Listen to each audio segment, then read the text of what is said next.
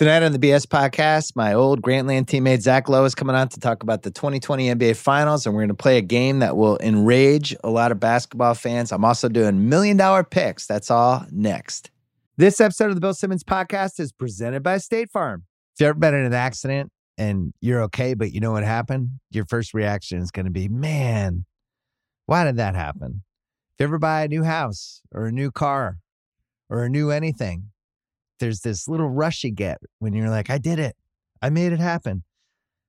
But really, the only words you need to remember are, like a good neighbor, State Farm is there. State Farm has options to fit your unique insurance needs, meaning you can talk to your agent to help choose the coverage you need, have coverage options to protect the things you value most, file a claim right on the State Farm mobile app, and even reach a real person when you need to talk to someone. Like a good neighbor, State Farm is there. Learn more at statefarm.com.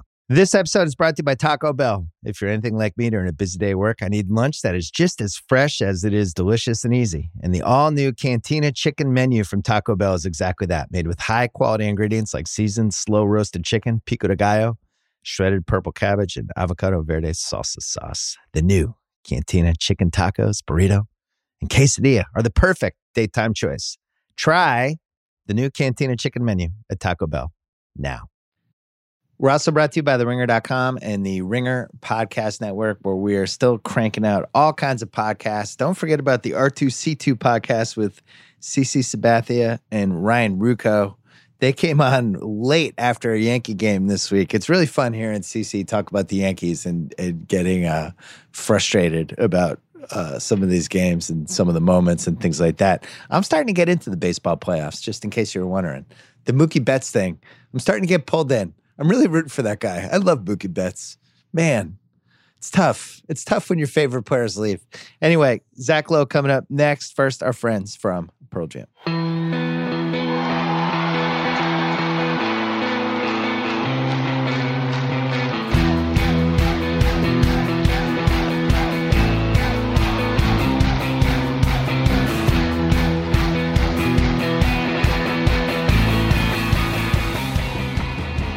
All right, my old Grantland teammate Zach Lowe is here. We're taping this. It is 3 o'clock Eastern time, one day before Game 5 of the 2020 Finals.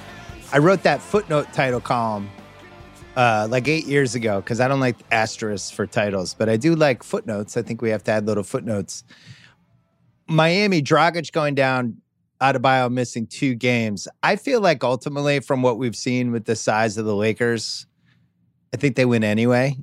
And in general, I don't see the giant footnote here, but I am going to always wonder what it would have been like if the healthy Miami team that we saw in round 3, what that could have looked like potentially, especially with Dragic. Where did you land on that question? This is the third finals in the last 6 years where injuries have completely screwed up the series, right? Like last year, Golden State's decimated by the end. First Cleveland Golden State series, Love and Kyrie are out. For almost the entirety in Kyrie's case, and the entirety in Love's case. I just it's a fact of life, man. All you can do is, if you really went back through every playoff run ever, you'd find an injury of some import. I think the Heat are a great story and a great team, and I do wish it is a bummer after all this time that we haven't seen their real team. But I don't, like you said, it's a footnote. Everything's got a footnote, but I just think this is how it works. One thing we didn't see from the Heat in those first 5 games, and the thing that I thought made them so dangerous in the first 3 rounds, and especially against Boston, is they could be being outplayed, and then Robinson would hit 4 threes in a quarter, or Dragic would hit 2 contested step-back 28-footers, or Tyler Hero would either take over a quarter, or in the case of that one Boston playoff game, the entire game. Why do you think that hasn't happened yet in any of these 5 games? How did they lose that kind of irrational confidence heat check factor? Do you think it's nerves, or is it something the Lakers are doing? I don't know. I mean, like Robinson, I feel like you're right. He usually has a game in a series where he gets off, but I feel like teams have done a good job. He's had a weird playoffs where I feel like teams have done a good job containing him, and yet his impact is still enormous because he just runs around so hard and in such unpredictable ways that, like, if he takes 4 shots, he's still enormously impactful. Hero had the one random game, right? Other than that, he's been just decent. And Dragic is obviously hurt. I guess you have to credit the Lakers' perimeter defense, right? I mean, I think their guys have done a really good job chasing Robinson and Hero both. And when you have LeBron and AD ready to switch out and whatever, like it's hard to do. Maybe it's tomorrow night though. Maybe we still get one. Series isn't over yet.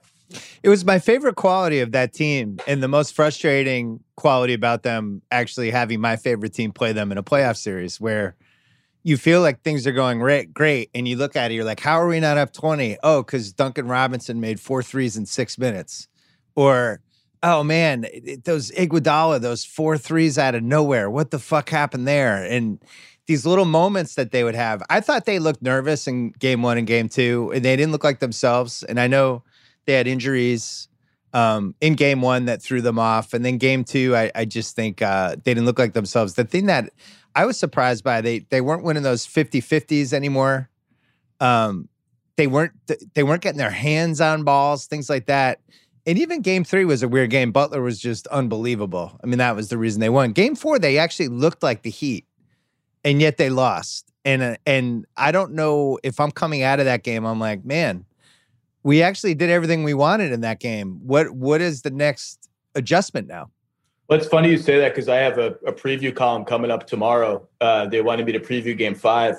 And I basically, that's what I wrote, is I feel like every playoff series reaches a point where like the equilibrium has been reached. Like all the adjustments are done. Like you got little tweaks here and there, but like all the big moves have been made. And it's just like my best and your best. And we all know what's coming. And yeah, I'm going to, add like fun wrinkles on top of this and that. But like we all know it. And I feel like game 4 was that point in the series. And I don't know. I think they could have some adjustments, like little adjustments here or there, but barring a return for Dragic, which like seems unlikely, I think. I don't know that there's a big swing here, but I agree with you. Game 4, I thought the whole game, the Heat are going to steal this game. I just kept feeling like they're going to steal it. And then Butler had that corner 3 that would have put them up late in the game, and it didn't go in. And then KCP hit a 3, and that was kind of the beginning of the end. But I thought, credit to the Heat, that I thought the whole game they were going to win. I think they thought they were going to win. That was the first time they really carried themselves like the Heat. And it was funny because Butler missed that corner 3, and it was the same right corner of the court where he made that dagger 3 against the Celtics. And as a Celtics fan, I've just watched this whole series going, oh, really, Hero? Now you're going to miss that one? Really, Robinson? Like why this round? Why not a round to go? It's so frustrating. Big missed opportunity for the Celtics. Not missed opportunity. The Heat took it from them, but they did. I do think they would have given the Lakers a good series. And I probably would have picked the Lakers to win that series, but I think it would have been a good series. But it's funny, we were texting the other day, about that game 4 that we thought the Heat might steal. Can you imagine, like, I texted you, I think it's the biggest gap in like post-game narrative based on the result in like the recent history of the finals. Like if the Heat win that game and it's 2-2, it's like DEFCON 1. Like, can LeBron blow this? What does this mean for his legacy? He's not the GOAT. And now it's like, ho-hum, the Lakers took control of the series. I felt like he sensed that. Maybe not the GOAT narrative part, but there was a moment in the third quarter where Solo and I talked about it on Tuesday night when he had that look, that real urgent look, not scared, urgent, and was really, really holding everyone accountable. He took that long 28-footer that I felt like he had to make to swing the momentum in the game and to give his team a little confidence. And I really liked how he played. I was thinking a lot. I went back and read some of the stuff I wrote about him in 2010 and 11. And you think about that Dallas series. I thought Cuban had an interesting quote about it. Actually, I think I read it today about how he was talking about LeBron's basketball IQ and how it's evolved and how in 2011, they were basically able to break his brain. And a couple of those games were on during the pandemic hiatus when they're just showing old basketball games. And you can see him thinking. And it was like that in person too, where he's just like, I can't solve this. I know what they're doing. I don't have the answer. And what's been interesting, the whole playoffs, but especially this series, they start out with the zone. LeBron just solves it. Then they game 4, they figure out how to defend Davis. They're getting out on the role players. They're letting certain guys shoot that they want to shoot. And LeBron, you could see him in that second half like, all right, here's what they're doing. I'm solving it. How important do you think 2011 was to him? Because I feel like that was the pivotal 2 weeks of his career when we look at the totality of it now. Well, it's also, as luck would have it, I've spent much of the pandemic and much of the last month watching old Jordan games and old LeBron games. Kind of, because of The Last Dance, I had a bunch of podcasts about Jordan, and then the decision anniversary came, and I wanted to write about the Heat teams. Yeah. And you watched that 2011 series, and I watched a couple of the games at least. I did too. The difference in spacing, like they've got Anthony and Haslam out there together here and there. Like there's just no space for LeBron to do anything. Yeah. And you come away from that thinking, man, if they had moved to Bosh at center, I'm not sure like what the future of that, like how many rings they get. And LeBron in that series, it's the biggest difference between him and Jordan is that Jordan has this sheen of perfection and LeBron has this huge black mark on his career. He had 8 points in one of those games. Well, remember that stat? It was his lowest usage rate, like of his career, not just playoffs, but regular season in that game 4. Yeah, that's the game he had 8 points. You know what Jordan's career low in an NBA Finals game is? Oh, it's got to be like 21. 22. Yeah. Like it's just totally. Now, in terms of his importance to his career, yeah. I mean, look, I guess he had two choices, which is either sulk and let this get in my head forever, right? And every time I get to a big stage, it's in my head, or just move on and reinvent parts of my game. And he chose the latter. So I guess in that sense, it's a turning point. But historically, it's really weird. It's still really weird. So the year before was weird too. Yeah, Magic had that point, right? After the 84 finals, they're calling him Tragic Johnson. And that was kind of a come to Jesus moment for him. And if you look at 85 through 90, he's basically the best player in the league that whole stretch. Well, ironically, Dirk had that after the We Believe Warriors. Like, remember Dirk went to the Australian outback and grew a beard and like contemplated life for a while. Like nobody knew where he was, and then he came back stronger for it. That's what makes it fun. That's what makes. But that might have been the worst example of it. That actually almost broke him. I mean, it took him, I would say, a couple years to come back from that. And then they had to fit the right team around him. But yeah, Dirk, that was a 4-year odyssey to get to that point. He ends up leaving the court after they win because he knows he's just going to completely break down. Doesn't want the cameras on him. But yeah, I think a lot of great players went through that. And LeBron, the 11 finals, and then the Celtics in 2012, really just punching him and challenging his manhood and all the things that happened there. But I don't think I've ever asked you about this. Maybe we have. Did you think the Celtics were going to win that series when they were up 3-2? I think you were at Game 6, weren't you? We had talked about that game, but did you in your soul feel like, holy shit, we're actually going to do this? Or did you think, I'm so scared that LeBron is going to come out and do what he ended up doing? I 100% thought they were going to win. And everybody in the building did too. That was the most electric non-finals crowd I think I'd been in since like the Bird era. Because people really felt like we were breaking the Heat. You know, they lose the year before. And then in 2012, they're the favorites again. And LeBron has an MVP year. But then the Celtics go up 3-2, and they just seemed tougher than them. And they were talking so much shit.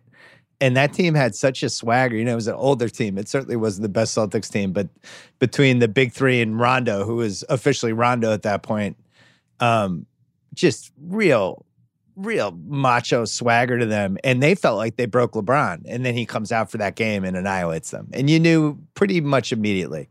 You knew within a half hour. I don't want to get on a LeBron tangent now, but that's part of what makes his career so interesting is like, and the Heat so interesting, is that every kind of dynastic team usually has a moment or a playoff run where they just feel like totally unbeatable, like just unbeatable. And the Heat never had that. Like even the next season when they went again, Pacers take them to 7 like that. And the Pacers team that like wasn't that good. They just the Heat never had their run when they looked unbeatable was that 12-13 season when they won 27 in a row. But then in the playoffs, they had to slog. They just never had a playoff run where it was like, oh, this is inevitable. They're going to kill everybody. Strange. I was going to say, weirdly, the streak became the legacy of that team. Yeah. Because that streak was amazing as it was happening. They were killing teams. The spotlight was a modern spotlight, right? Social media is in play at that point. The whole basketball internet's in play, the 24/7 sports culture's in play, and they're killing teams. And I went back and read what I wrote about that recently, and I'd forgotten that there was the 30th game of that streak would have been Spurs Sunday night on NBA TV, and the Spurs were the second best team. And everybody was so focused on, holy shit, Spurs Heat going for 30. That's going to be the biggest regular season game in 50 years. And then Chicago, really, either Luol Deng, Jimmy Butler, Noah, and LeBron.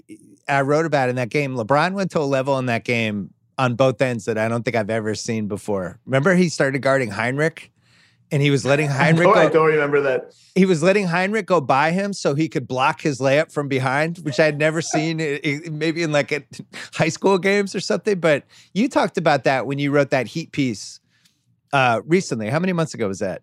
I don't know. Time has lost all meaning. Yeah, sometime during the around pandemic. the decision, so it must have been July.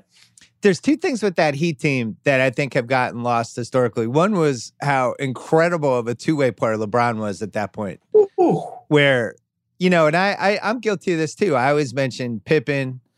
I mention Kawhi, probably Iguodala third as greatest perimeter defenders. But I think LeBron during that 2-year stretch when he could guard Tony Parker, he could guard Paul George, he could guard Dirk Nowitzki. Like he basically could guard everybody from 6'11" to 6 feet. And was an unbelievable help defender. And I kind of forget that. I got to remind myself to remember that. No, I watched a couple of the 2013 finals games last week. He's everywhere. Like everywhere. I mean, that's like barely even an exact. I know it's hyperbole, but it's like barely hyperbole. He is all over the place, disrupting everything. And when he really gets into Tony Parker, it's like, you feel bad for Tony Parker. Like, what is it? This is mean. He's being mean to him. Right. It's a little like when Davis was guarding Butler on some of these possessions where you're like, all right, if I'm Jimmy Butler, what do I do? I'm not taking Anthony Davis off the dribble. What's my answer? How about shoot an open 20-footer? Well, he's going to have an open three. I mean, when he's going to become DeMar DeRozan, where he's just like absolutely refusing to even look at the rim? I don't understand why that happened. Yeah, he obviously had a mindset. It's going to shift in this game. The other thing with LeBron that year, and I went to Game 6 because I was doing TV that year, and I remember that fourth quarter he played when they're down 3-2 in Game 6. And he plays, I think I even wrote it at the time, like the greatest 9-minute stretch of basketball I think I'd ever seen anyone play. He was literally everywhere. He wouldn't let them lose. And then finally ran out of steam near the end. Nobody was helping him. Misses the big three. And if the Spurs get the rebound, it's over. But I still feel like that streak probably took too much out of them. And I think the same thing happened with the Warriors in 2016. I know it sounds like an excuse, but when you're playing basically hardcore playoff games during the regular season, like that game after game with the bullseye and the crowd and the energy of it, and you've got to go all out. That's not what the regular season is for. And I think it really hurt both of those teams. Well, this is the flip side of the Jordan being of the what if Jordan doesn't go play baseball thing. Is I think Kerr has talked about this a lot. Steve Kerr, like, do they get the second three-peat if Michael? Because you see, even in The Last Dance, he's worn out by the end of the second one. You know what I mean? Like, it just takes such a toll on you. So everyone's like, well, they could have 7-1 in the finals or 8-0 in the finals. And all the people on those Bull teams have said, yeah, I wouldn't like draw the through line that directly. The 95 team would not have beaten anybody because they didn't have the rebounding at that point. That was the year where they didn't have the Horace Grant. Right. Yeah. Or Rodman in Orlando. Yeah. It just wasn't happening. The other thing about the 2013 Heat that I think got lost is I think the narrative now, especially with like casual basketball fans or like medium casual basketball fans, is that the Warriors invented small ball. And it's been really a 21st century evolution, right? You can even go back to the early 2000s and those Jim O'Brien Celtics teams. There's a crazy Baron Davis year for the Hornets where he shoots like 800 threes. Then you have the Warriors in the mid-2000s. You have the 08 Celtics had that lineup with Posey and House and Ray Allen and Pierce when they could go small. And they're basically playing the way people play now. The Heat were the first team in 2013, the first really good team that was like, this is who we are. When we do this, it opens up all of these things. when Bosh plays the 5, LeBron has more space. When we can play Miller and Ray Allen at the same time and have Wade roam in the baseline with LeBron and Bosh, it's unstoppable. Nobody can figure out how to defend it. And I think that's been lost, that they were kind of the first like truly successful small ball of the time team, right? Well, you have the Suns, right, that had Amari at center when they would put Marion at the 4 and Amari at the 5. And people argue, well, they didn't win the championship, so you can't anoint them as the, quote, successful one. But, the difference is when Miami had all 4 of Bosh, LeBron, Wade, and Battier on the floor. Yeah, Battier, I forgot to mention it. Those are 4 elite defensive players. Even Wade, as his knees start to go, is still smart enough and can get up enough, like when he has to at the rim, that he was a really good defender. And like that was always like so many teams that went small would sacrifice defense to do it, and they did not sacrifice defense to do it. Do you remember we saw Battier at the finals that year and he wasn't playing anymore? And he was pissed, but it was basically like, don't use this, but I'm pissed. And then he ended up, I think in game 7, came up massive. 6 threes. I think maybe 7. Yeah, they took him out of the attic. But that's what happens with some of these finals runs. And I'm sure we're going to remember this Lakers thing, assuming they win, where you're like, man, remember that Lakers team where like Rondo came out of cobwebs and was suddenly making impact crunch time plays, and Caldwell Pope, who we made fun of for 3 years, was this essential Game 4 guy, and that's what happens every year. Though they don't win Game 4 with an average KCP game. I mean, maybe somebody else steps up, but everything else the same. They need a really good KCP game to sneak that game out. So game 5 quickly. Actually, let's take a break. We'll come back, talk game 5. Game 5. I'm not willing to just say Miami's losing, because I think that team has so much character. That is not a we will roll over team. I remember like a good example is the 2012 finals when OKC was toe-to-toe with Miami those first 4 games. And really could have been up 3-1 if like 3 plays had gone differently. But by the time we got to game 5, it was over. I think all of us felt it. It was like you kind of missed your shot. And I think in this one, I don't 100% feel that way because of how tough Miami is. Like this is the quote unquote heat culture everyone's been beating in the ground the last few weeks. It's not a rollover team. I don't expect them to roll over. But the subplot for me is, what does Davis have in store for this game? Because after game 2, I was really recalibrating my pyramid list, trying to figure out, like, is this guy in the top 40 now? Like, this is one of the most dominant two-way performances by a big man we've seen in the last 30 years in a playoff run. And then he disappears in game 3 completely. Game 4 had a really important, I thought, defensive impact, but offensively, they unlocked him a little bit. I rewatched most of game 4 yesterday to write this column, and he was like even better on defense than I remembered from watching it in real time. To the point that I think because of game 3, people kind of ended the finals MVP debate, both because Miami won, so it was premature, and because LeBron was so much better than AD in that game. I think we'll see what happens in game 5. Like I think his defense on Butler was so essential to them squeaking out game 4 that he still has a case. That's where I was getting to. I think he has a case too. I don't think he'll win because this is the LeBron generation. And I also, if you're the best player in a team, I feel like you should win the finals MVP unless something dramatic happened. The 07 Spurs still doesn't sit right with me, but Duncan was the best player in the league that whole year. Parker got hot for a couple games against a terrible Cavs team, and then that's how it goes down for the rest of eternity. But I think as important as LeBron was, especially from an urgency standpoint, some of the stuff he did in the second half, I still felt like Davis was the most important player of that game. I watched the second half too. He was just everywhere. It was like a vintage Garnett after 7 cups of coffee kind of defensive performance. And he just swallowed up everything. And I've never seen a team pass up that many layups. They had layups. They were so nervous about him. It was like watching, vintage Dikembe Mutombo or something. He's only 6'11". I was surprised.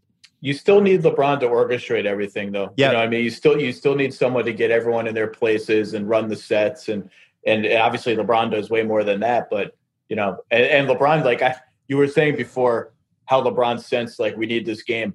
There was a play with like 6 minutes left in the fourth quarter where the Lakers had a defensive breakdown, and he was pissed about it. Oh yeah, and they brought the ball up, and he ran a pick and roll with whoever was Duncan Robinson's man, I think, and he split the hedge so hard, like put his head down, like threw the ball in front of him almost, and went up and like powered through an and one. It was like angry LeBron, like kind of reserving his energy for but that was a moment where he was like, this game is now at stake and I'm pissed and I'm fucking scoring. And it was like one of those vintage, like he revs it up back to 2012 levels for just a bit.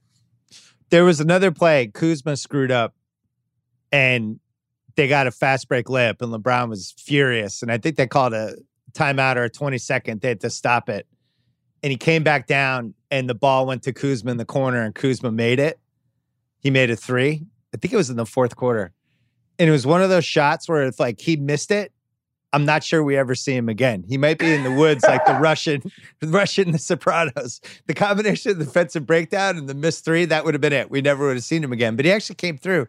I do feel like he's been able to bring out better versions of some of these guys. I don't think Caldwell Pope is a good, serviceable basketball player, but he's looked like it in the finals. He's the kind of swingman that I'm not crazy about, but he's been hitting threes at a decent rate, and he plays really hard. And at some point, that's enough if you're with LeBron.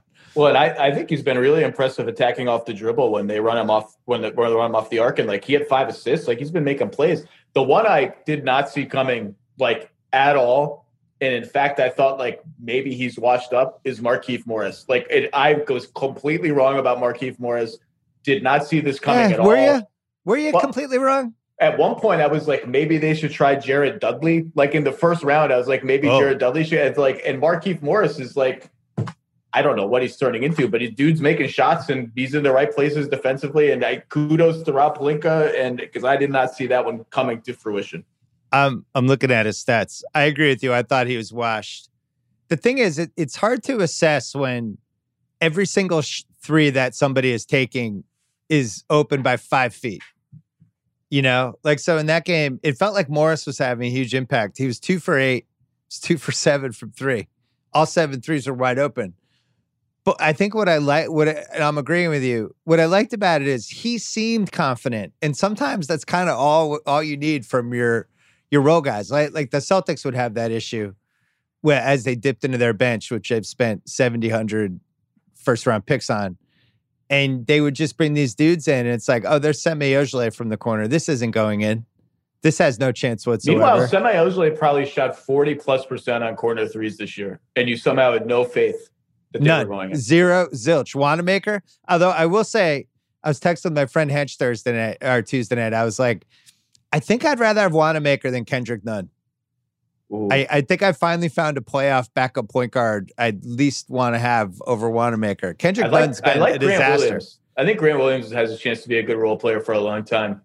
And I think like the Celtics are high on Langford. Like we didn't see a lot of them this year. I trust their guys. They're high on We'll see, They're high on Langford until he gets traded with Gordon Hayward and all 3 first-round picks for Buddy Hield. Then they won't be as high. That's not bad. You like that one, right? Expiring contract. 3 first-round picks for Buddy Hield making $20 million is a lot. 24. Whatever it is, it's a lot. No, but if you're talking Hayward, Langford, and one of the 3 picks for Buddy Hield, and Sacramento could get out of the Hayward contract in a year, and they solve the Buddy Hield Bogdanovich headache they have, it's a pretty interesting one. Did you see that story in The Athletic by Jason Jones about how Buddy Hield is not returning Luke Walton's text messages or something like that? Oof. Wait, what are we going to make of the 25-game winning streak that Luke Walton presided over compared to the rest of his career as a coach? TBD. Because LeBron was out on him in like a minute and a half. I gotta find. I think I got the Buddy Hield story. I don't know. We'll see. I mean, I think the Kings they're going to try to make the playoffs next year. Like, I mean, it was a weird season where they started out playing super slow, even though they have like the fastest point guard in the NBA. That was a little bit weird. And then Buddy came off the bench and he was mad about it, but it kind of worked. Like they started winning more. Next year is going to be telling for them. I think they have to pick between Buddy and Bogdanovich, but I'm still a Bagley supporter, even though them taking him over Luka was one of the 5 dumbest things I can remember in a draft until Atlanta then traded the pick. But remember, you don't follow this stuff, and I was texting you as all this was happening. I was like, this is a generational disaster. Well, all the people I trust, all the draft nicks I trust, both in the media and with teams, we're just all Luka. Like all of them are good. Like Luka is going to has a chance to be a generational superstar. Marvin Bagley is good. Like that was like, you know, like good, like could be good. Like, you know, he hasn't barely played in the last year and a half, but it's so tough. I mean, there's no way to come back from it. It's a documentary. You can make a documentary about that draft. I would love to know, like, Phoenix is semi-defensible because I do think Ayton's good and they have Booker, and it seemed like they had some inside intel on Luka from Coach Igor, who, if he had loved him, something funky was going on there. And then the Sacramento thing, there was definitely some Divac, Doncic. Nobody knows European, the Sacramento thing. There's some backstory with that we don't know. I think Igor Kokoshkov liked Luka Doncic. I don't think there was any negative intel from him. That's a tough miss. I don't think that pick was about Igor at all. Luka and Booker together would be magnificent. I really would have enjoyed that. Yep. Well, that would have been really fun. You think the Suns were the team of the bubble? So like, you got to give them. You know, let's see what they do next year. 8-0 in the bubble and almost made the playoffs or the play-in. Some cap space, if cap space exists, whenever the next season starts. So you think Finals MVP is still kind of open a little bit? I think it should be. Yeah. I mean, if AD comes out, if Game 5's close and AD has like 35, 15, and 5 blocks and is the best player on the floor, I think I'd probably vote for him. I don't have a vote, but, you know. I thought he had the edge after 2 games. He stunk in Game 3, and I think they were kind of co-MVPs at Game 4, but LeBron's LeBron, and it's going to be hard to take away. Do you feel like you must feel this as a well-known basketball voice in a wilderness of annoying everything? LeBron is a little like Beyonce, where if you say anything that's not 100% positive, people just get so upset. There's like a LeBron hive. But there's also, first of all, I'm not really familiar with how the Beyonce hive operates because that's just not, it's not in my wheelhouse. I do like Beyonce. It's fun. I just am not really tweeting about Beyonce or talking about her very often in like my regular life. But I think it's interesting because there's also a pretty large corner of like LeBron skeptics that are still out there, like professional LeBron skeptics. Yeah, it's like their shtick. I don't know if that's about Jordan and like some loyalty to Jordan or just LeBron choked in the finals and it's unforgivable. It colors everything it colors everything that happens afterwards. But LeBron, yes, that what you talked about exists, but the other side of it exists too. Or if you praise LeBron or you say he's the greatest or whatever, all these other people come out and you're like, whoa, this is just a lot. There's a lot of stuff coming at me. Makes people mad. Well, the Last Dance stuff was really fun in that respect because it was almost like watching politics. Everybody's just on their side. They don't want to accept counter arguments. There's no discourse. It's people just yelling about what they think is right.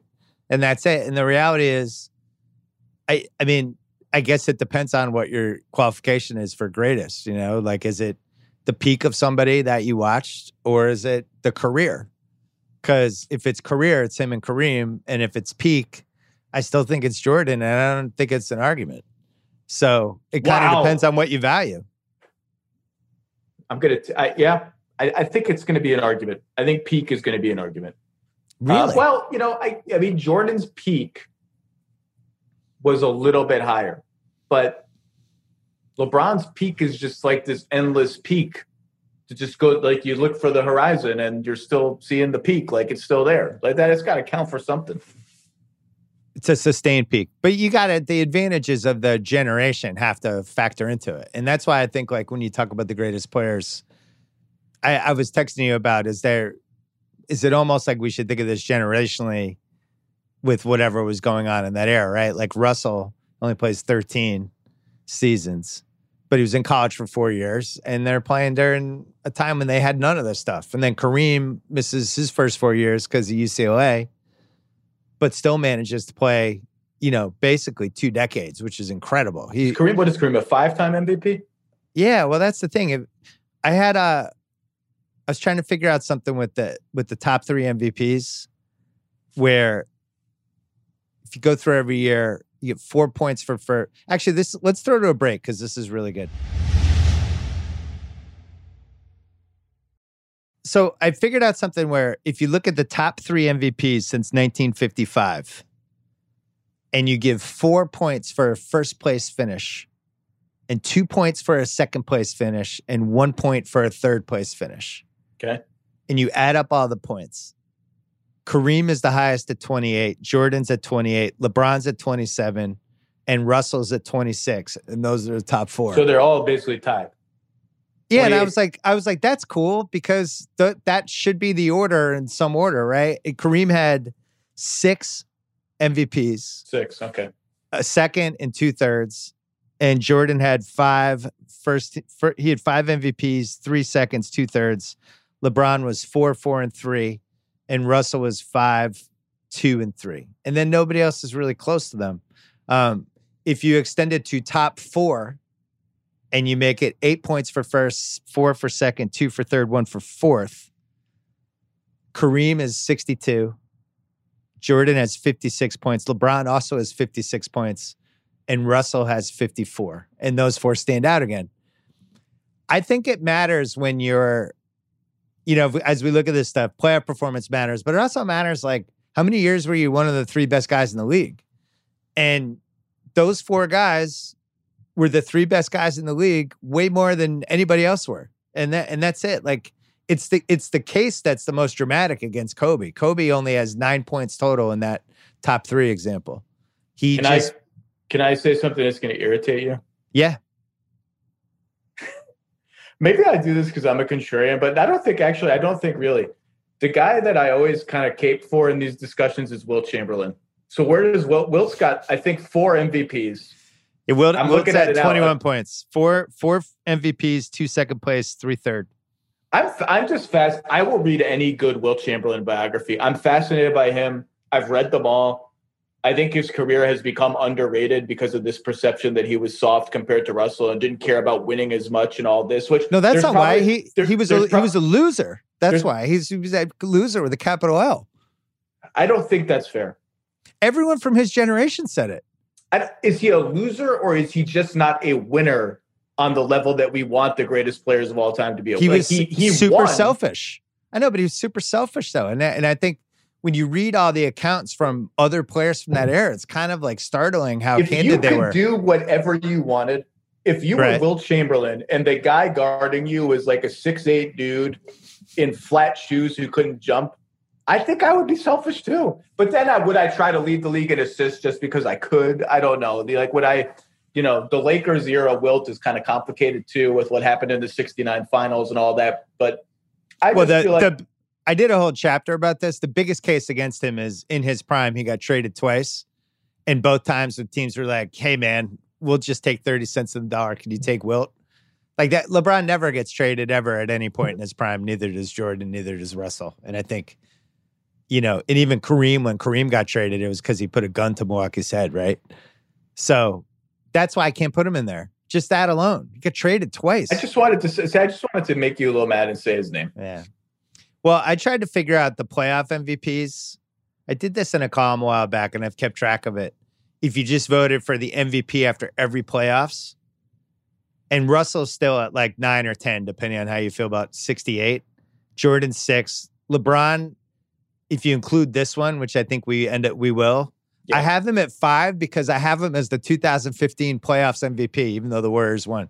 I think that's more than that's fair, right? Yeah. I think you could have him. Where do you have him I think in one of the Durant Warriors championship years, he probably would have had a case then as well. Particularly like 18. 2018, he had like 8 40-point games in that playoffs, and just like obviously, I was rewatching game 1 of the 2018 finals today. Amazing. The lineup they had on the floor around LeBron at the beginning of the fourth quarter was like Jordan Clarkson, Kyle Korver, Jeff Green, LeBron, and Larry Nance Jr. It's like, how? And the game was close. It's like, how is this possible? That was the best game I've seen him play in person. Great game. Yeah, I was on the fence with that. I gave that one to KD. I bet LeBron gets 1 of 17 or 18 if I really look deep into it, but maybe not. The toughest one to figure out of this decade was 14, and who was the Spurs playoff MVP. And I gave it to Duncan just because of what he meant. And he was like 17-9. But I think one of the great things about that team was that there wasn't an MVP. They were kind of built a little like this Miami team, right? You didn't know who was going to be game to game, series for series, and they really played really well together. There would be a 5-minute stretch. It would be like, man, Boris Diaw was like the key to this team. Changed the whole team. Or Bellinelli would have a quarter, like he would have like his version of the Tyler Hero corner. So playoff MVPs, it's basically Russell, Jordan, LeBron, Duncan, and Kareem and Shaq are the only ones that would have 3. So anyway, with the generational GOAT thing, and I throw out everything before the shot clock, I don't care. But maybe so we stop all fighting about this. Maybe we should just say the Mount Rushmore is Jordan, LeBron, Russell, and Kareem, and just be done with it. Don't you have to have one? Well, I do. The best player I've ever seen in my life was Jordan. It still hasn't changed, no matter what LeBron does. Okay. But you could tell me LeBron had a better career, but I've never seen anything like Jordan. And that's why I was glad The Last Dance existed, you know? Yeah, I enjoyed The Last Dance. It was great. Great stroll down memory lane for me. I don't know. And like, the rules are totally different, obviously. Like, Jordan would take way more threes now because the game has been geared to taking more threes. And the illegal defense rules were totally different. It was much easier to isolate in Jordan's era than it is now. We will look back. If anything, the scrapping of the illegal defense rules has been an underplayed moment in NBA history. Like, the game is completely different. And I was reading some old articles about all the commentary about that at the time from coaches, from general managers.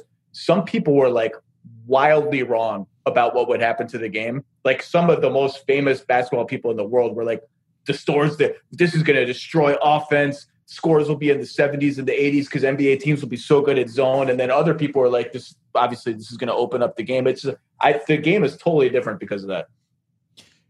Do you think Luka has a chance to be as good as those 4 guys? Because I do. And I know that's a hefty thing to put on somebody, but that's a lot. You look at the checkpoints that he's hit so far. No, you're right. And it's kind of unassailable that he is on track to be as good as those guys, barring 17 different terrible things that could happen. Well, and like LeBron, he's going to play all of his career in the 3-point shooting, no hand checking era, unless they change the rules again. Except, unlike LeBron, he's coming in when it's like, oh, it's totally normal for you to shoot 8 step back threes a game. And so, and you saw the numbers he put up in the playoffs, and he's young. If he stays healthy, his statistics are probably going to be outrageous. The thing for him, the thing that really separated Kareem first and then Jordan and LeBron was how much time they spent on their body and how competitive they became about that. Kareem was the first. Kareem never got credit for that because Kareem was a dick to everybody and nobody wanted to give him credit for anything. But he was doing yoga and all that stuff. People were making fun of him at the time. Like, what the fuck are you doing? Why are you doing this? Why are you watching what you eat? All these things that nobody had thought to do. And that was one of the reasons he played 2 decades. I think if Luka commits to his body, I certainly think he's as talented as those guys. I know that's a crazy thing to say, but I really believe it. Like, what he did at age 21 was never done in the history of the league. And yeah, you could say, oh, there's all these rule changes that favored all that. It's like, all right, well, the fact that he's going to become a much better 3-point shooter on top of all the other things he could do already, he's has a chance. Well, the obvious difference that we haven't talked about is all four of those guys were elite defensive players right in their primes. I mean, I'm looking at Kareem as an 11-time all-defensive team player, and the other three, everybody knows their reputations. And it feels like Luka's ceiling as a defender, and it's weird to put a ceiling on him now, is like above average. Like, I don't think he's ever going to, maybe I'm wrong. I don't know, but it feels like above average is like a good ceiling for him defensively. That's a really good point. As a two-way guy, how special, like even I think Bird in the mid 80s, and Bird was never like, an unbelievable defensive player, but he made a couple all defense teams and was really dangerous and, jumping passing lanes and the way he rebounded and stuff like that. The fact that Luka rebounds the way he does is a pretty cool thing. But yeah, could he lock down somebody the way LeBron did? No, which is why I think Luka has the best chance of anyone we have right now. But I feel like those four guys are going to be levitating above everybody else for a while. Luka might, if he averages 35, 10, and 11 one year, we're going to have to reevaluate. You know? Agree. All right, we're going to take a break, and then we have a little gimmick we're going to do. Let's take a break to talk about Miller. As you know, the season has felt a little different this year. We're not watching in stadiums and bars, but from home.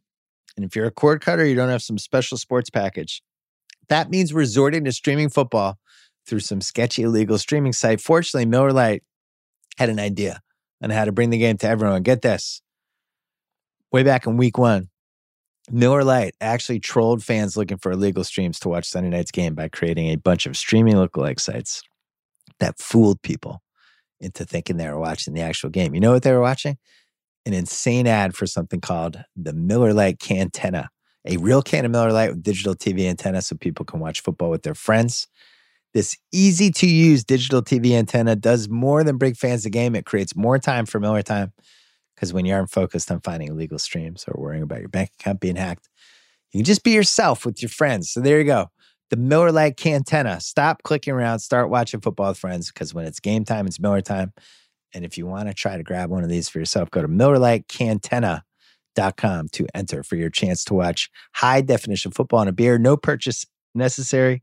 Starts 9/11/20, ends 10/12/20 at 11:59 p.m. CT. Must be legal resident of the 50 states or D.C. 21 years or of age or older. Cantenna is only available to residents of Colorado, D.C., Florida, Idaho, Louisiana, Mississippi, Nebraska, Nevada, New York, North Carolina, South Dakota, Wisconsin. Void where prohibited. See official rules at MillerLiteCantenna.com for entry instructions, prizes, restrictions, etc. Okay, so I mailed this to you like an hour and a half before the podcast. I didn't want to do it 2 days or a day before because I know what a psycho you are and you wouldn't have been able to handle it. So I sprung it on you last minute. And I knew what your reaction was going to be. First was immediate panic. And then about 10 minutes later being like, oh, this would be fun. I'm actually, I'm glad we're doing this. It's exactly what happened. Literally the exact sequence of events that happened.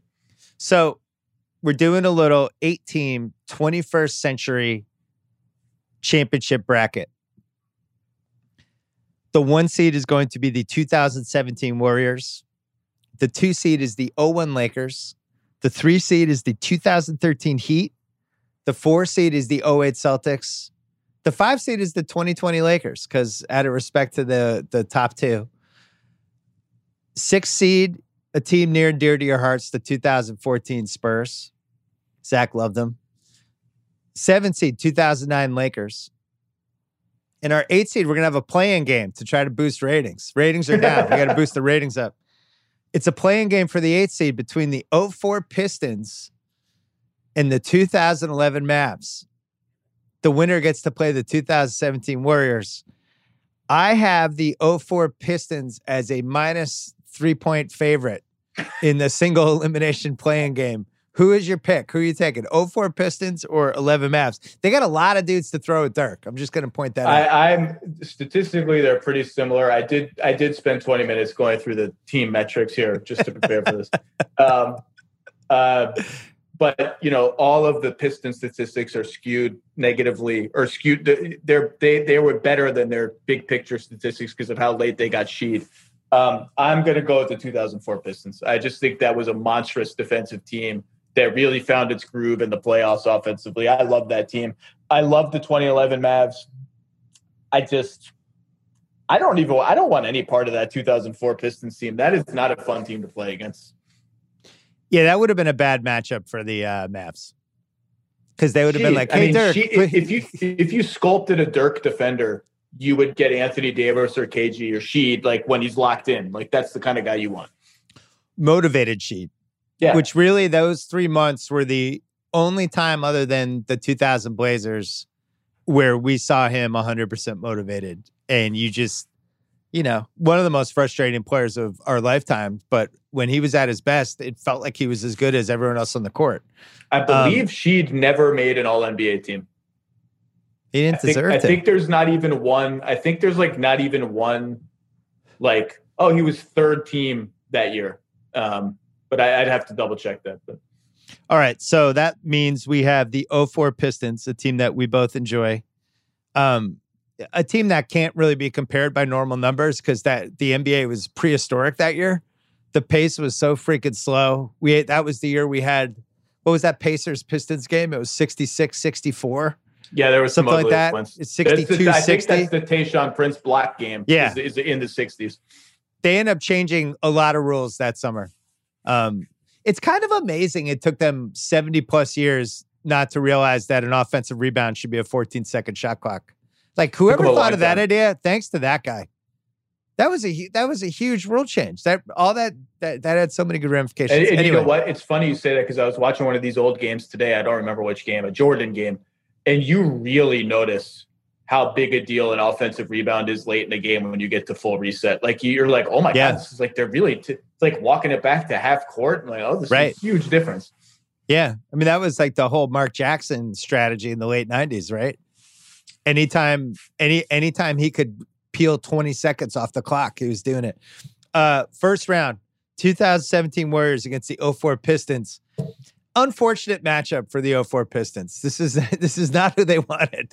A team that had trouble getting to 100 points, playing the best offensive team we had this century and one of the best ones all time. I still think the 2017 Warriors are a top 3 or 4 all-time team for me. And the Durant and Curry together in the playoffs, all the stuff they were doing, and then Clay and Draymond as supporting parts. There was never a doubt they were winning the title. It was great to watch. I have them winning this series in 5. What do you have?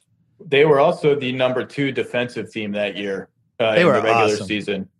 Plus 12.9 points per 100 possessions in the playoffs. That's the second best figure of all time to another team that's on this in our little bracket here.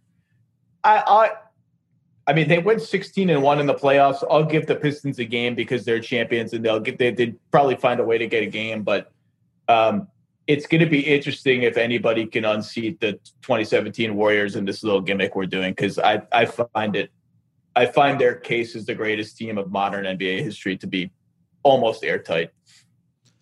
I agree. I think that the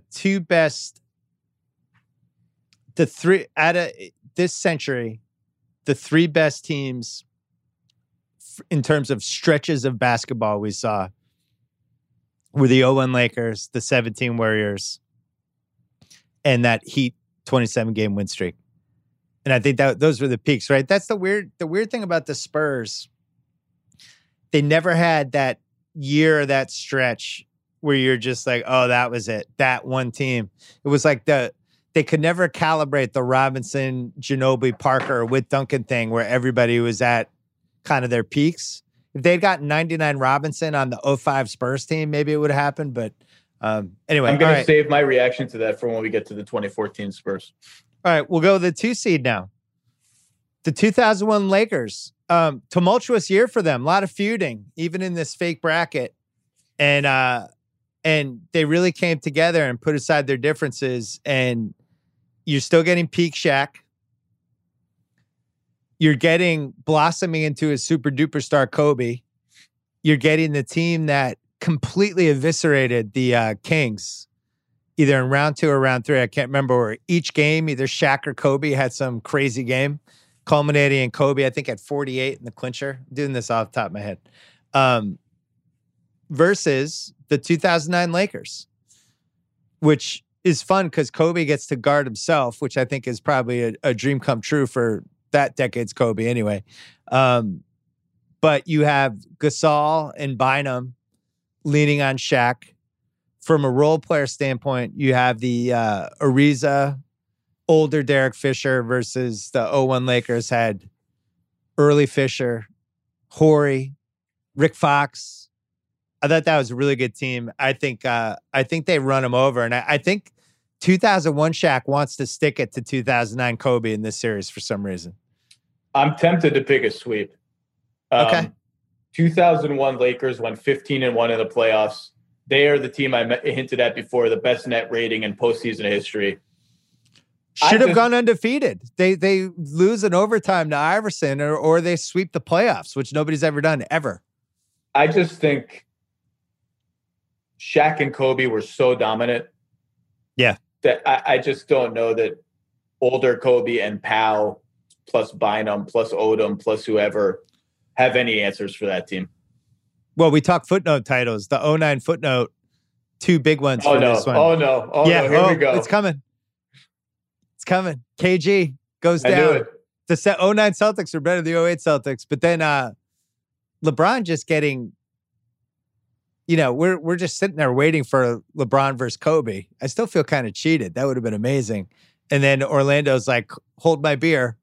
And all of a sudden, they're in the finals. Terrible matchup for those Cavs teams. Terrible matchup. Orlando was a nightmare matchup for them and a really good team. 2009 Lakers, by the way, 65-17. That was a really, really good team. But I just think Shaq rolls them in this fake series. Well, you and I both love Gasol, and that was a really good Gasol. They had him the whole year. They really figured out how to use him. He was perfect for the triangle. And, Yeah, but by the way, Prime Shaq is just putting everybody in the basket. There's just nothing you can do. Just putting everyone in the basket. I redid my pyramid and Gasol made the top 100. That sounds totally plausible. Okay. Shaq probably made the top 10. He's still lurking. All right, next round. Heat 2013. Ironically playing the 2014 Spurs. So the slightly inferior version of the Spurs the year before almost beat the 2013 Heat and should have. So now we have a slightly better version. Since we saw this series already, I got to take the 2014 Spurs in our first upset. This is a tough one because, like you said, it's, the next season, the 2014 Spurs rolled the Heat, but the Heat were tired. It was a year later. They were getting old. They were ready to break. Well, LeBron was about to leave them. The big differences you get with the 14 Spurs, you get a healthy Tony Parker. Remember, he was hurt in the 13 finals. You have Kawhi, who now has a couple years under his belt. And Finals MVP that year. Yeah, for the first time, we're starting to look at Kawhi as like, oh man, this guy isn't just a role player. This is going to be the transition guy for Duncan. And then just randomly, Boris Diaw was unbelievable in 2014. I get healthier Wade in 2013, though. You do. And you get the last kind of important Battier statistically, where you defense. Statistically, they're incredibly similar teams. Almost the exact same regular season net rating. Spurs in the playoffs were much more dominant, a little bit more dominant than the 2013 Heat. 2014 Spurs plus 10 points per 100 possession in the playoffs. That's third best all time. But weirdly, 16-7, which is underwhelming because Dallas somehow took them to 7 in the first round. Heat were also 16-7 in 2013. I'm tempted to just say I pick the team with LeBron, but I love that 2014 Spurs team so much, and they just found nirvana. For like a month, they found nirvana, and I'm gonna go to in 7. I'm gonna go with the 2014 Spurs. Ginobili buzzer beater to win Game 7. I think it's the right pick because It's basically the same series we had in 2013, except you have Kawhi is 20% better and Parker's healthy and Diaz a little bit better. So when you consider they came within one rebound of beating them in 2013, you figure those three things. Yeah, I think it was just honestly a bad matchup for Miami in a lot of ways, right? It was a team that was playing the ball movement, small ball version of what they were doing, and a team that had, as it turned out, a generational defensive player to throw at LeBron and at least make him work, where it wasn't ever going to be easy. The level of playmaking up and down the roster was just outrageous. Just, they'd have 5 really good passers on the floor all at once and just ran the Heat ragged. So let's reward those Spurs teams. Spurs in 7. Upset, our first upset. I got to say, I felt bad for the 2014 Spurs historically because everyone was expecting OKC or the Clippers. That was Durant's MVP year. We were thinking about LeBron versus Durant. The Spurs missed their chance. They blew it the year before. They weren't going to be able to make it back. And all of a sudden they were in the finals. Then it was like LeBron, LeBron, LeBron. And then by the last 2 games, it was, oh my God, could LeBron leave? And comes fast. And meanwhile, the Spurs beat the shit out of them in those finals. Remember? You knew it was the over. Last 3 games, they're up 20 in the second half of each game.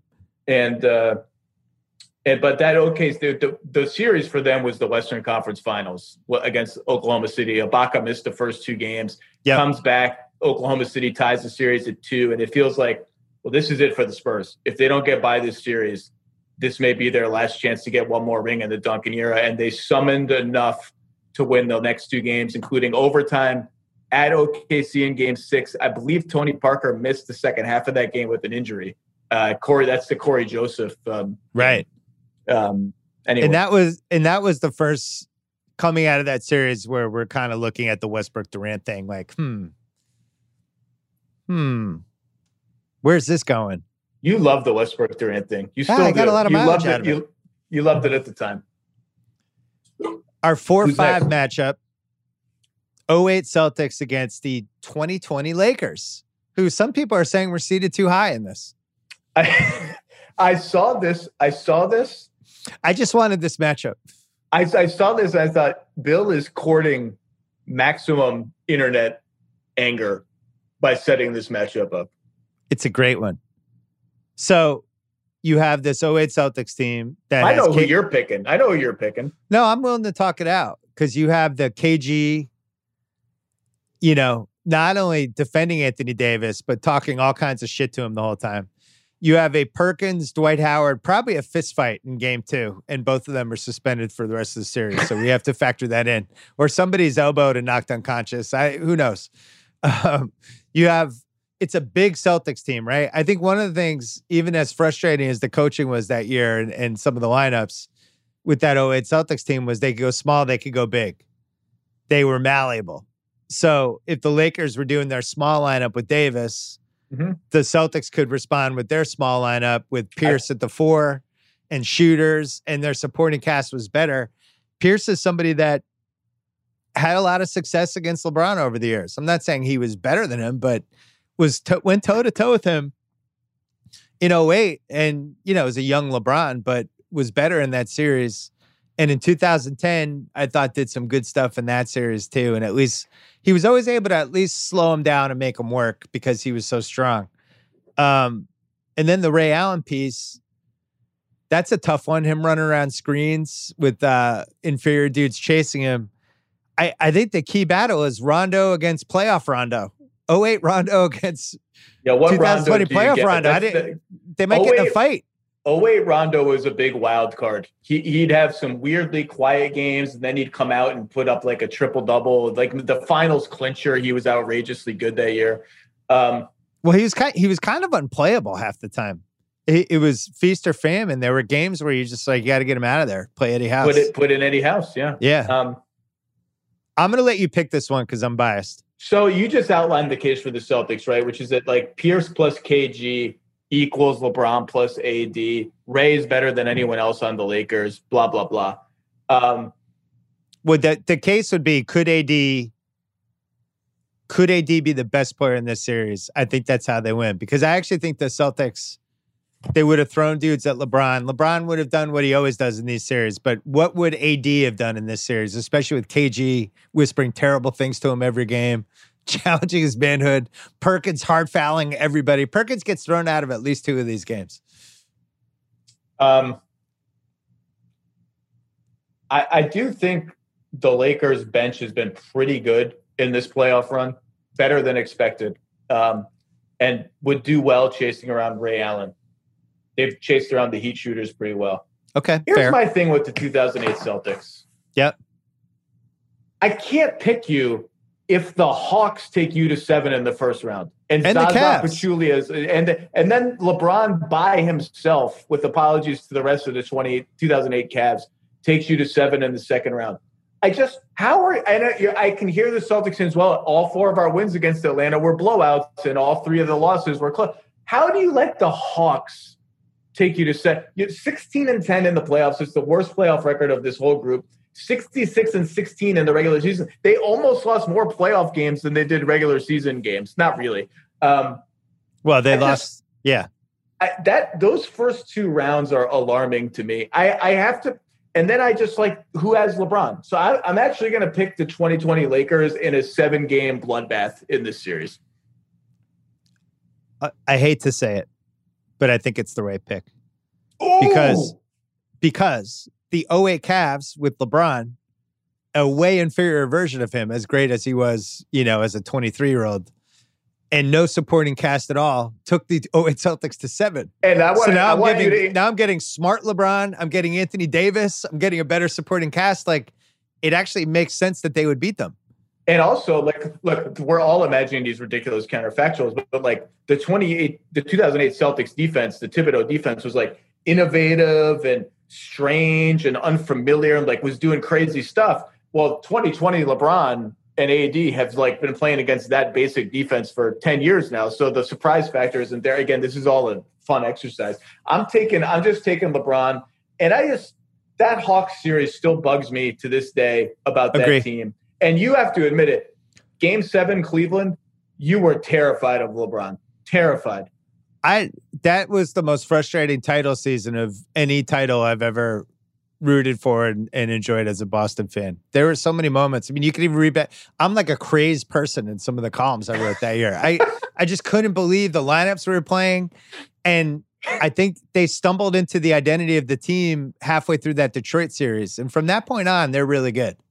And that was they won when the last 2 series in 6. And Doc was just so enamored with big ball basketball. And meanwhile, they had one of the better small ball lineups you would ever want. When they had House and Ray Allen and Pierce and Posey and KG, they were kind of unbeatable. And I have no idea what the advanced metrics were for that lineup in the playoffs, but it had to have been ridiculous. You can't let the Atlanta Hawks in 2008 take you to 7 games in advance in this fake tournament. You can't happen. Well, not to mention LeBron by himself with Delonte and Wally Serbiak and whoever else was on that fucking team. Sasha Pavlovich. All right, we're down to the next round. We'll go fast here. The 17 Warriors in a 1-4 matchup against the 2020. Wait, we got to figure this out actually. So we had a 6-seed advance. Does that mean we reseed or is it no Okay. reseeding? We're going to be like the NBA, no reseeding. Okay. All right, so 17 Warriors against the 20 Lakers. So we're basically getting the same matchup. Yeah, I know. I feel the same. The Warriors have an embarrassment of riches. They're actually all locked in for the entirety of the season that year because it's their first year together with KD. KD has been, I mean, there's no answer for LeBron, but KD is like the only wing who can really consistently go toe-to-toe with him and sometimes outdo him in playoff games. He certainly did in that finals. He played better than him in 17. It was close, but he was better. He pulls up in his face and hits the shot to win game 3 and kind of end the series, basically. It's hard to pick against the Warriors. It's boring, but that team is just absolutely ridiculous. That's how I feel. The other series is more interesting. Who do we got? I forgot. It's the 0-1 Lakers against the Cinderella story 2014 Spurs. Not that interesting to me. Well, it's fun, though. 0-1 Lakers. 0-1 Lakers were so... That is the greatest flip-the-switch team in the history of professional sports. when they, and specifically Shaq, decided that it was time to play, you were just the ant on the road when the steamroller is coming for you. It was just over. Shaq was the best first 44 minutes of a game player of like the last 40 years since Kareem. And the problem for him was always the last 4 minutes when you started fouling him, he would get nervous in crunch time, all that stuff. But then they had Kobe, who was like totally ready to be any closer in any close game. I thought that team was awesome. It's such a bummer that you almost have to merge the 2000 regular season with the 2001 playoffs as the best version of those 2 years, but they didn't time it correctly. But when I was doing my book trying to figure out the greatest teams 12 years ago, that was the team that really jumped out to me historically. This run they basically have from some come to Jesus Phil Jackson meeting through the last 25 games or so, all the way into the playoffs. They're just annihilating everybody. And the league was pretty good that season. Yeah. You look at the All-NBA teams, it's C-Web at his peak. C-Web was top 5 All-NBA that year. They destroyed him. Duncan, I think, got hurt that year. He got hurt in 01 or 02, one of those years. But that was kind of, they didn't have Parker yet. I don't think they had Ginobili yet either. That was just kind of an older Spurs team. KG didn't have the help yet. But the league in general, there's a lot of talent that year. That was the Iverson, Vince Carter. It's pretty loaded, and they just— You're right. They're the one Iverson game away from like true basketball immortality. If they win that game, everybody instantly remembers them as maybe the greatest playoff team of all time. I don't think anyone's ever going to do that. If anybody, I mean, look, we didn't think a 16 would beat a 1 and then a 16 would beat a 1. So maybe someday, but that's really, really hard. And if the 2017 Warriors couldn't do it, because that was they got almost all the way there, right? They were 15-0. They could stay. It was right in front of them, and they lose game 4, I believe. If they can't do it, I find it hard to believe anybody will do it. I think the reason I would say nobody can do it now is the 3-point factor and how random these games are now. There's just no rhyme or reason. You can't even computer simulate this shit. How are you going to computer simulate like the one random Warriors game where the other team hits 23 threes and goes 23 for 40 from 3? Like, that's what we can't factor in. I think it was a lot easier to do it with the 2001 Lakers. All right, so we have the 17. Thanks to our playoff teams, by the way. We have some parting gifts for you. We have the 2017 Warriors against the 2001 Lakers. I feel like that's the right matchup, don't you? Me too. Yeah. Like, I didn't really actually think that hard about who was going to advance, but I feel like we've landed in the right place. Those are the two best teams of the post-Jordan era. So we landed in the right place. It's amazing that a Heat team isn't one of them, and like we don't really feel super regrettable about it. But that's what I'm saying about the Heat. Like, it's a no-brainer that these are the two teams you end up with. Well, the problem is, like, LeBron's not on any of these teams. LeBron team is not in the finals, and it feels fine. If we were doing stretches, which would be another interesting bracket, and then you could have like the 2016 Warriors first 25 games team in here, and you could have the Heat streak. You could have the first 2 months of the 2009 Celtics. Maybe that'll be our next bracket. 2016 Warriors might have been the most fun. Like, the Curry shot in Oklahoma City is like the most fun regular season moment for everybody who's not a Thunder fan. That was like, everybody remembers where they were when that shot happened. It's more fun if they win in 16 and the Cavs win in 2017. And all the stuff that happened for LeBron happened with the 17 team. Well, that's the thing is, like, the Durant signing, I mean, it changed so many things, but the 2017 finals, that's the best Cleveland team of LeBron's Cleveland career. Yeah. And they just go in there with no shot because this team was, because of a salary cap spike, was just created. And like, there's just nothing you can do. They have 4 all NBA players at the same time, including arguably 2 of the top 3 players in the NBA. Yeah, that Cavs team is really good. Warriors, Lakers. So if we're going to play it out, the case for the Lakers is Shaq just steamrolls the Warriors and puts up like 43 and 20 every game. My question is, the Warriors are taking advantage of this modern basketball world where they get an extra 17 points a game from threes. So, Shaq, have your twos. We're just going to come back down and hit a three, and we're putting you in pick and roll every time. I actually asked Steve Kerr about this. I can't remember if it was on a podcast or off the record. So if it was off the record, sorry, Steve. But he was just like, we would put Shaq in pick and roll constantly. Like whoever he's guarding, we're putting him in pick and roll, and we're trying to get either Durant or Curry with Shaq 20 feet from the basket. And we're just going to keep doing that until you have to figure out something. Now, I think that's easier for Golden State to do than the counter, which is, well, we're just going to post Shaq on Draymond Green 50 times because they'll front, they'll help, and that'll get some Lakers open threes. But it's harder to just give him the ball than it is to put him, even if he's guarding Iguodala, you just put Iguodala on a pick and roll and see what happens. There's one other reason I think the Warriors win. I think Kobe, 2001 Kobe, so he was a little off the reservation.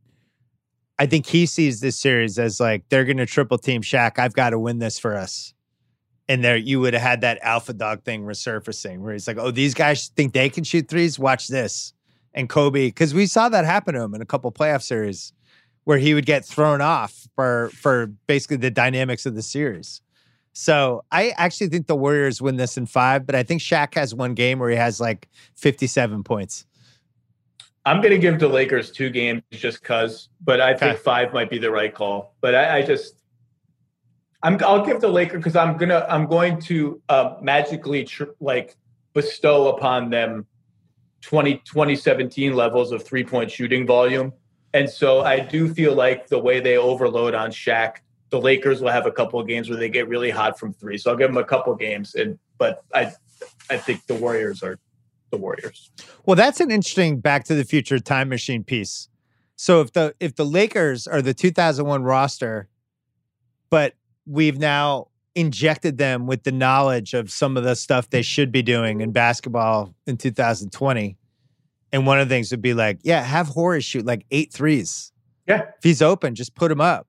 Kobe should shoot 8 threes. Fisher should shoot 5. You should get to 33s, and that's going to open things up for Shaq. That might actually, who knows? I'm still taking the Warriors. That's the best team I've seen since MJ. I hope that we get to see a team in our lifetimes where you actually think about whether you would pick the 2017 Warriors or that team, because that will be a special, special team. I think the guys on that team feel that way too. They should. It's a special team. Like, it didn't last. It lasted 3 seasons, and the third one, injuries derailed them completely in the end. And, but that's all it was meant to last, I guess. But when they were locked in, I mean, there was just like, I've said this before. I remember a game in Denver. I think it was that year. Might have been the following year, actually. When the Nuggets hung with them for a quarter. Of course, half the crowd in Denver is Warriors fans. I'm sure long-time Warriors fans. And then the second quarter, they put all their best players. They put the death lineup in, and in what seemed like a minute, they went on a 19-0 run, and the game was over. And it's you're just watching. I don't even know what you're supposed to do. There's nothing you can do. Gary Harris is running around trying to guard people. You're I'm sorry, Gary Harris. It's not going to work. Sorry, Gary. Buddy. Well, that was the other thing with that team is you have Iguodala, who's still at a pretty good point of his career, and he's the 5th guy. Which that's why when you start talking about historic stuff in the 80s teams, the league's smaller. So, you have teams that have Dennis Johnson's their 5th best guy or, right. Byron Scott is the Lakers' 5th most important guy on this team. And it's wow, he would have been the 3rd most important guy on a normal team. And I think the Iguodala thing, that was, there is a fun alternate universe where KD goes to Boston in 16. And the league is just a lot more unpredictable from that point on, right? Because then it doesn't matter where he goes as long as it's not Golden State. He doesn't have to go anywhere. It can stay in Oklahoma City as long as it's not Golden State. Because then you have this Durant-LeBron East rivalry thing going. the West kind of opens up in this really nice way. We might be talking about James Harden differently.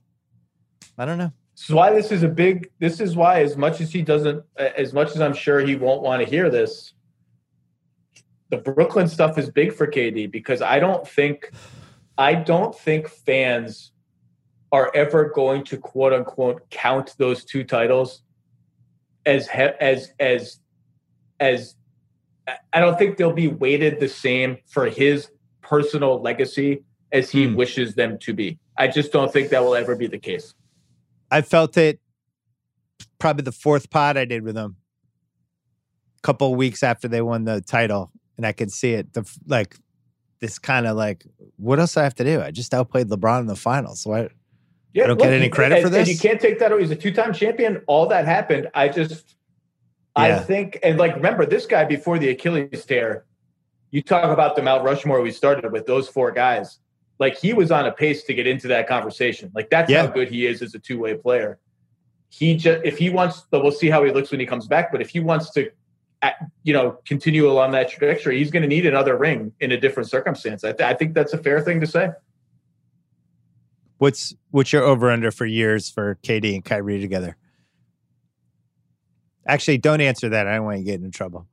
No, I don't care. I mean, I'll say, if I think you set the over. I mean, look, what has the NBA taught us in the last 5 years? Like, do not assume longevity for like hardly anything, right? I mean, I think you set, given that they just signed and they haven't played together yet, I think you set it at like 3.5 or 4.5, and you start 4.5. You start thinking under. I'm going under. Yeah, 3.5 is a good line.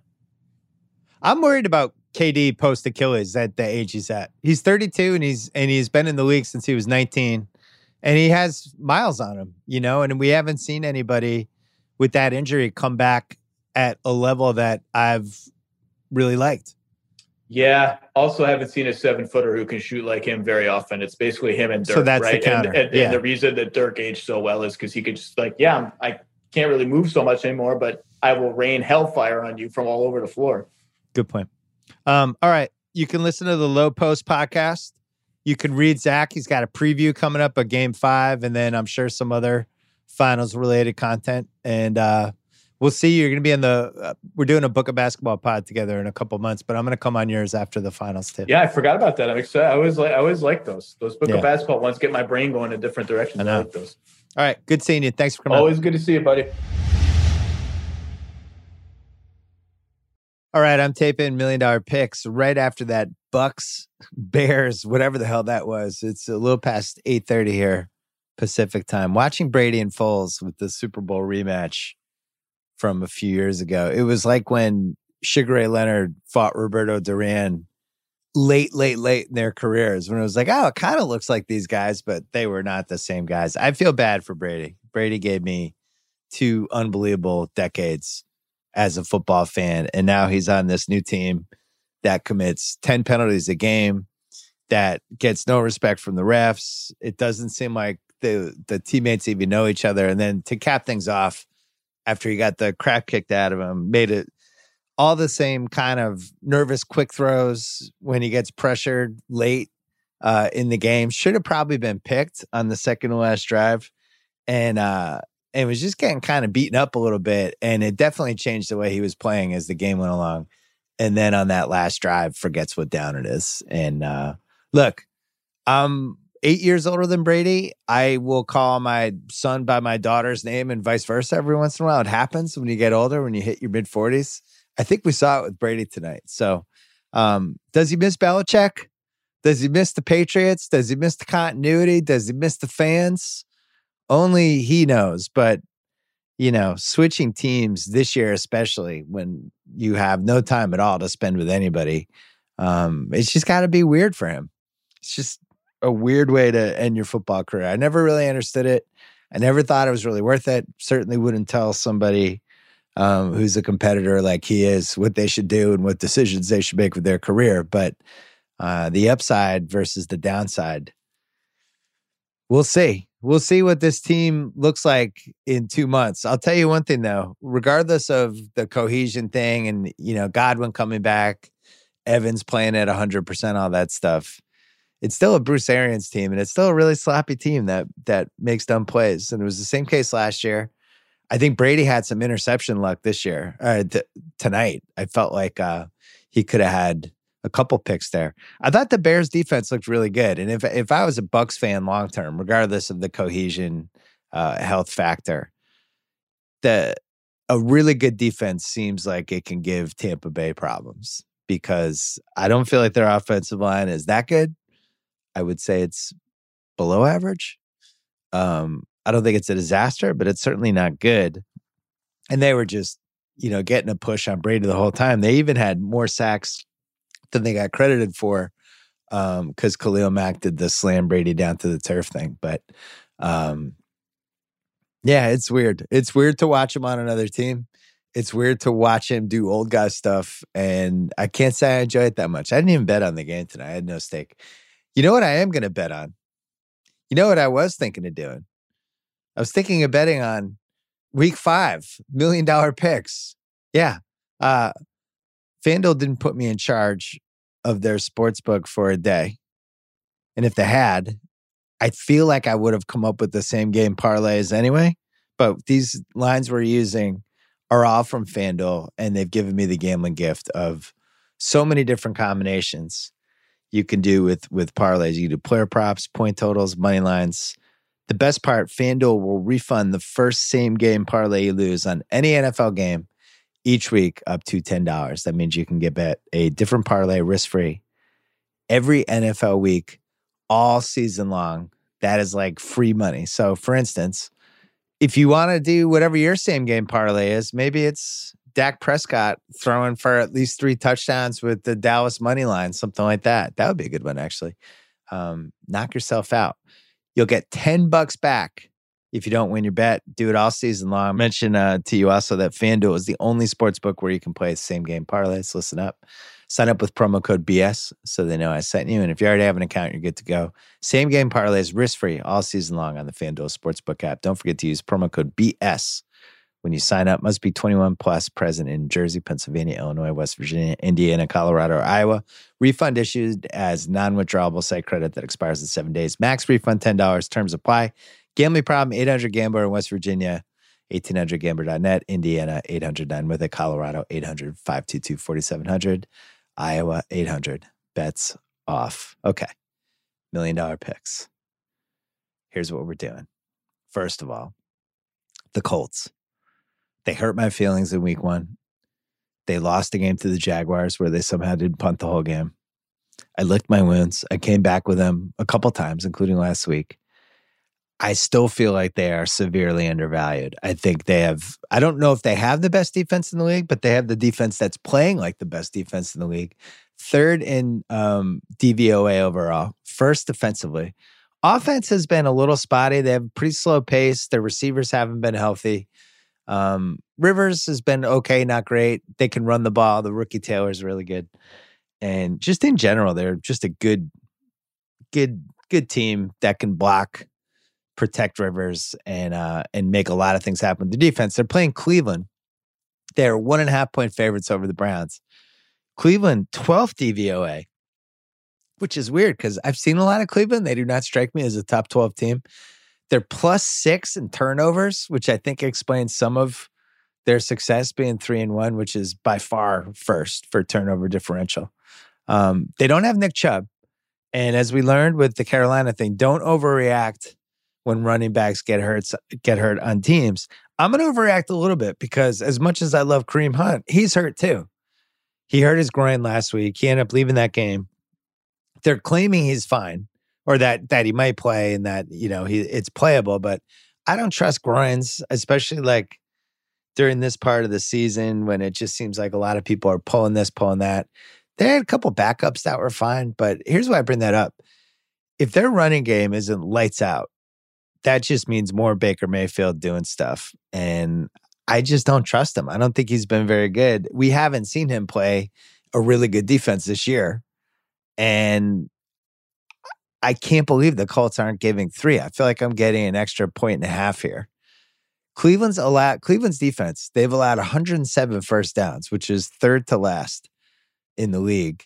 And for the Colts, who haven't really had an awesome offensive game yet, this is the kind of defense you'd want to play.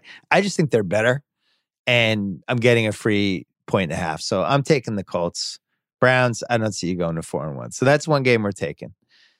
Carolina is favored by 1.5 over Atlanta. Carolina burned me 2 weeks ago. I smartly stayed away last week because after I watched what they did at Arizona, it was kind of like, what's going on with this team? They're 19th in DVOA. Atlanta's 27th. People can't believe they haven't fired their coach yet. They've allowed 101 first downs. They're banged up on defense. I've given up on them as the 9-7 team that scores a lot of points and isn't quite a playoff team, but is fun and frisky and all that. This is more a bet on Carolina. I really like Matt Rule. I've been really impressed by the Panthers.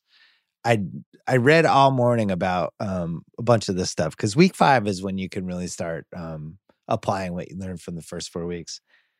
And the Matt Rule thing is a real thing. He came in, every year we see one new coach come in and bring like a new culture to a team. It's happened here. I like all his quotes like 2 weeks ago after they lost McCaffrey when he was just like, hey, Mike Davis is really good. He's a downhill back. This guy, don't count us out because we have Mike Davis. And he was right. I like the way they're using Bridgewater. They haven't made a bunch of big plays yet compared to kind of what you would expect from a team that's been moving the ball the way they've been able to move the ball. But I think this is a classic, just well-coached grinder, plays all 60 minutes, doesn't beat themselves kind of team against a Falcons team that cannot play 60 minutes and always beats itself. So I like that they're getting 1.5. I honestly think they should be favored in this game. It's not like it matters that it's in Atlanta. So that's our second one. We're looking at Carolina plus 1.5. The third one, I can't believe I'm doing this because I wrote them off 3 weeks ago. The Vikings are plus 7 in Seattle. And if you look back at Minnesota's first 4 games, it actually makes sense why it started out so badly. Who'd they lose to week 1, week 2? They got killed by Green Bay. And none of us realized yet it was the Rodgers revival season. And then they lose to Indy, who, might be one of the 3 or 4 best teams in the league, at least playing like that right now. Week 3, they lose to Tennessee by a point in a game they easily could have won. They were leading the fourth quarter. And then last week, they beat Houston. Minnesota, not as bad as maybe we were feeling they were after week 2. And then throw in the Dalvin Cook thing, who's looked like the best running back in the league. Honestly, when you're watching the games on all the TVs, every time he gets the ball, it's like, Jesus. So, they lucked out with Jefferson, the rookie receiver, being able to actually contribute and do some stuff. They're playing Seattle this week. Seattle, 25th in defensive DVOA. They've allowed 109 first downs in 4 games. They don't have Jamal Adams. They don't have a pass rush. Secondary is not that good either. And if there's ever a game for Minnesota to put up like 40 points, this is the game. Now, I hate betting against Russell Wilson, but I feel like this line should be like Seattle by 4 or 4.5 max. Seattle beat Atlanta. Congratulations. They beat the Patriots in a game that if Cam Newton gets in on that last play, it's a loss. They beat Dallas. Congratulations. And they beat Miami. So, we're treating Seattle like it's this contender, and it's really out of respect for Russ, but the defense isn't there yet. And their running backs aren't there. Carson's hurt. We don't know if he's playing this week or not. His backup's Carlos Hyde. He's hurt. And in general, like their running game last week, Wilson, if you look at their running all season, Wilson's like the best running back on the team, at least the healthiest. So you throw in that this is, Vikings don't want to go 1-4, obviously. You're just building, it's almost a must-win game for them. And I like the fact that Cousins doesn't have to worry about a pass rush or a secondary and can actually, Kirk Cousins on the right game can look pretty good. I think the Vikings can win this game. I love getting +7 with them. So we're doing them. Now, so those are the three I like the most. Colts -1.5, Carolina +1.5, Vikings +7. I'm going to go lighter on these next three games. First one is Chargers +8.5 against New Orleans. This is a Monday night game that might move to Indianapolis. Chargers beat Cincy. Then they lose close games to Kansas City, Carolina, Tampa. Their next 5 games are Jets, Miami, Jacksonville, Vegas, and Denver. If they can somehow either pull off an upset or keep it close and get some momentum to those next 5 games, they're kind of a dark horse to make the playoffs because Herbert's good. He's just flat out good. It sucks that Tyrod Taylor lost his job because he got stabbed by the doctor, basically. But Herbert's good, and you have to play him. You just have to. We talked about him on Sunday's pod. He's legit and he's exciting. And between that and the fact that I think their defense has been pretty frisky, even though it's a little banged up. I don't know. I see them hanging around in this game. The Saints, the biggest thing for me, the Saints, 26 defensive DVOA. Opponents are 49% on third down against them and 7 for 8 on fourth down. Their defense just hasn't played that well. So with that 8.5, even if, Drew Brees does the whole thing where he completes 100 short passes and you're like, how the fuck is this working?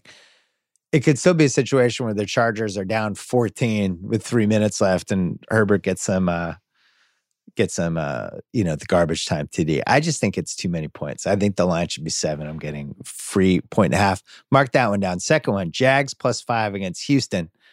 This is a weird one. This is Houston basically getting a bump because they fired their coach, which would make sense if they didn't fire their coach and replace him with Romeo Crennel. I can't believe we have another chance to bet against Romeo Crennel. 28-55 for his career. Last time we saw him, he was the head coach of the 2-14 2012 Chiefs. I remember I got a lot of good jokes that year about that team on Grantland. More importantly, he's 73. I wasn't a huge fan of Romeo as a head coach when he was in his mid-50s, much less his 60s. Now he's 73. He's older than my dad. So, Bill O'Brien, as bad of a GM as he was and as many dumb things as he did, the guy made 4 playoffs. Like, I really refuse to believe that he was a disaster as a head coach.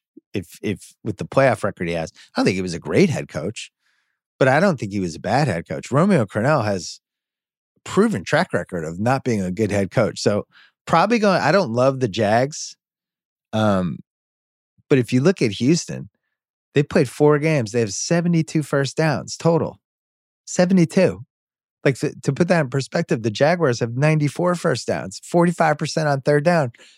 I don't know why Houston's favored by 5. I got to be honest. I don't think Houston's any better or worse than Jacksonville, Cincinnati, all the teams in that kind of bracket. And it just seems like we're bumping them for no real reason. So I feel like we're getting 2 free points in that game. And then the third one, wanted to sprinkle a little bit lightly on was Dolphins +9 at San Francisco. I guess Garoppolo's probably playing. Mullins proved last week he's unplayable. But San Francisco, they beat both New York teams, and they lost to Arizona, and they lost to Philly. I am not sure they have earned the right to be favored by 9 points over anyone that's not the Jets or the Giants.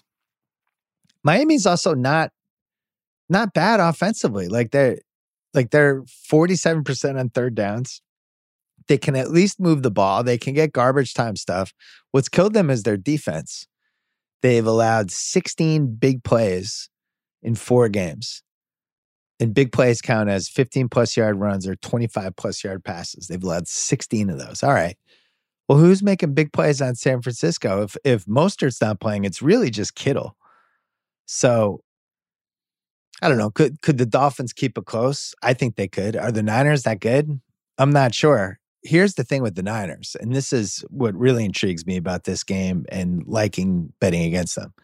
Their next 7 games, Rams, Patriots, Seattle, Green Bay, New Orleans, bye week, Rams, Buffalo. And we've seen this with the schedule over and over again. The team that has a gauntlet coming up and the one seemingly easy game right before the gauntlet, and they go, that's the game they let up on. That was the Chiefs against the Chargers in week 2 because they knew they had a huge game the next week against Baltimore. I could see them at least being like, well, we'll get this one, and then we have that gauntlet coming. Well, maybe not. Maybe you won't get this one. I'm intrigued by the Dolphins +9. More importantly, there's one more that I'm not going to bet, but I just wanted to mention it. Cincinnati, Baltimore. Since he's getting 12.5 points against Baltimore, my man Joe Burrow has never not covered against the spread this year. I wanted to do it, especially because I think he could get the garbage time team. Here's why I'm staying away. Since week 7 last year, Baltimore is 12-1. 10 of those 12 wins were by 14 plus points. So basically, they're the king of beating the hell out of bad to mediocre teams. So I'm staying away. But I do want to mention to my man Joe Burrow, I think you have the garbage time team in you, TD in you. All right, long shot parlay of the week before we get to what I'm doing gambling wise. So this is a rarity. I hit the long shot parlay last week. I've hit 2 of 4. Last week we hit on the Eagles and Browns. They were +944. I put $30K on that, one almost $300K. I haven't had a week other than week 1 where I had almost too many candidates for the long shot parlay of the week. We had the Jags +200 against Houston. We have the Vikings +260 against Seattle. We have the Dolphins +340 against San Francisco. Chargers +290 against New Orleans. And then the Giants are +310 at Dallas, who has no left tackle or right tackle, no linebackers, and hasn't proven they can beat anybody by 3 points. I'm going to cross the Giants off only because I watched them last week and their offense, the 9-point performance when they just were turning chicken salad into shit over and over again. Garrett is awful. He's been awful forever. They're just frustrating. So I just don't want to be frustrated by them because I do think they have the potential of they're winning the game in the fourth quarter and then somehow Dallas wins at the end or whatever and you lose your money line bet. But I do think that game's going to be close, and I do think people are going to be dumb enough to put Dallas in a tease like they're a good team. So this long shot parlay thing, I am going to put 20,000 on the following 6 bets. Ready? Vikings, Chargers parlay, both have to win, +1344.